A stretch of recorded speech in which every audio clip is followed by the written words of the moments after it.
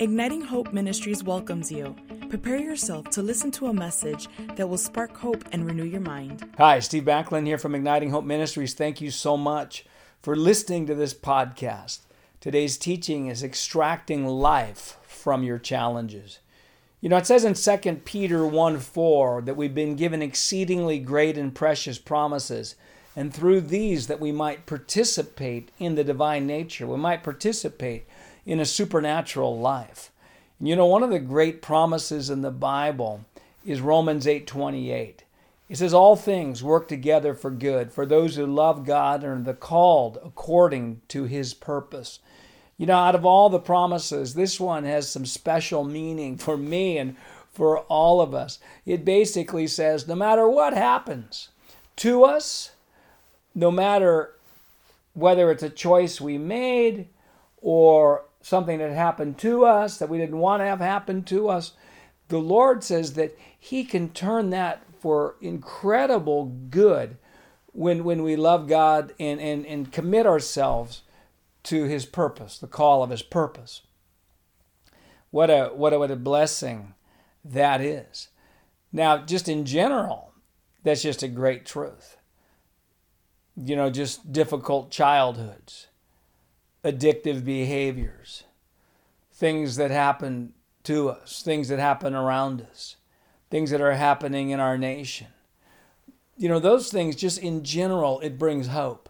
There's something good's going to happen. Now, I want to take this in a direction today that's connected with one of my passions. I love the concept of working out our beliefs. And at Igniting Hope Ministries, we have what's called belief trainers. And we especially use them during our annual negativity fast that this year, in 2018, is starting on February 14th for 40 days, using our book, Igniting Faith in 40 Days. We've done it, I believe it's our 5th straight year, and we have resources and we have things that you can access through our website, ignitinghope.com. You can sign up for it. That will really help you with this. But I've been thinking a lot, and one of the books I'm writing right now is related to working out our beliefs. My vision is that the world, starting with the church, will get a greater passion to work out our beliefs than to work out our physical body. And certainly bodily exercise does profit. It profits some, and matter of fact, a lot for our health. But I believe this, that working out our beliefs is more profitable for us and for our descendants. And I've been thinking about what beliefs to work out, because the concept is that especially when you're lifting weights, you understand that as you push against resistance, muscle is built. And it's even in the spirit realm, as we have resistance in our lives, as we have challenges that seem to be resisting our joy, seem to be resisting our dreams, seem to be resisting our abundant life.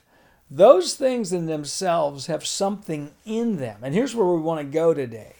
Those things have something in them that's so good. All things work together for good. So what I've been doing and what I recommend that you do is, like when you wake up in the morning, and you take inventory of your emotions, and you find areas of fear, or you find areas of worry, or you find areas where you feel like a failure or frustration. Those things have within them something so good to be extracted.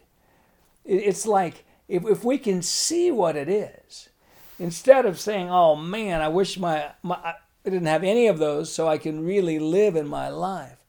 Now, they actually have something. Now, here's what I believe is the key as we begin to take inventory of those things, is we ask the question, Lord, what are you doing in me that's connected to that? What good can I extract out of this challenge in life, in this challenge in my emotions? For instance, let's say I wake up feeling like a failure.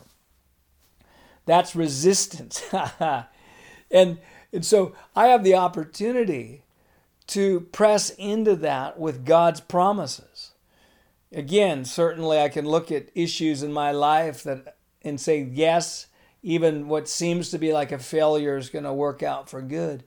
But it's also an opportunity for me to get a proper biblical identity. Because no matter what else I'm going to do concerning that area of apparent failure, the greatest thing that I need to do is come into agreement with who God says I am. And so I've got a situation in my life that's telling me you are a failure, but the Word says I'm more than a conqueror. The Word says that I'm going to prosper in all things. The Word says I can do all things through Christ who strengthens me. The Word says I can do greater things than even Jesus did because He went to the Father. And so I press against that. I have an opportunity to extract good. It's something that I'm not going to be able to access if everything's just going perfectly. Or let's say I have worries about my country. I wake up and I'm worried about the direction my country is going. Well, that's resistance. I have an opportunity there to extract powerful good from that worry. It could be I get to extract the belief that I believe my prayers are working. I get to stir up what Jesus said, the gates of hell will not prevail against the church in Matthew 16. I go back to that promise. I war, I battle, I push against the resistance with those truths.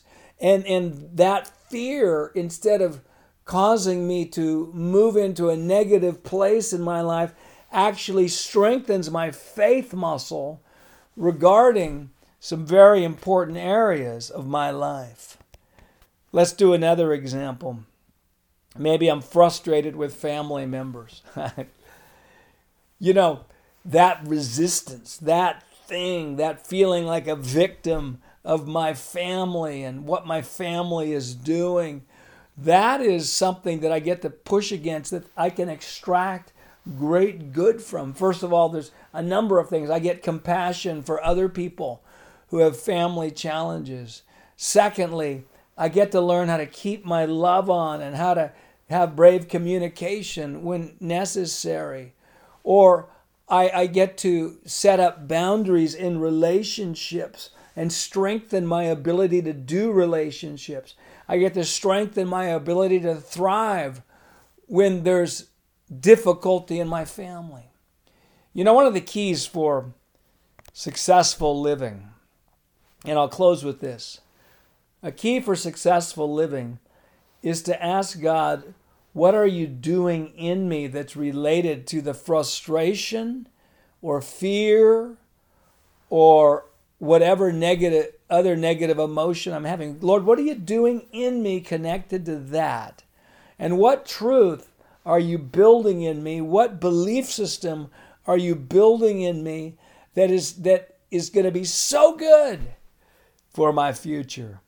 Wow, extracting life from your challenges. Today's podcast, Romans 8:28, and all things work together for good for those who love God and are called according to His purpose. Thank you so much for listening to this. Steve Backlund here again from Igniting Hope Ministries. And remember, there's no hopeless circumstances. There's only hopeless people. Once people get true hope, circumstances cannot stay the same. Our hope level determines our influence level. He who has the most hope has the most influence. And it's very difficult to influence that which you do not have hope for. And secondly, remember this, the joy of the Lord is your strength. You don't need joy at the end of the battle.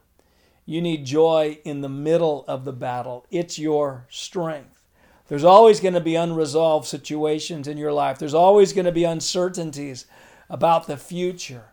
So let's stir up joy today. It's our strength to increase our load-bearing capacity so we can be a powerful influence and stay intimate with Jesus in the days ahead. Thank you so much. I look forward to having you with me again on another one of our podcasts. We hope that you have been blessed by this message. For more resources, you can visit our website at ignitinghope.com.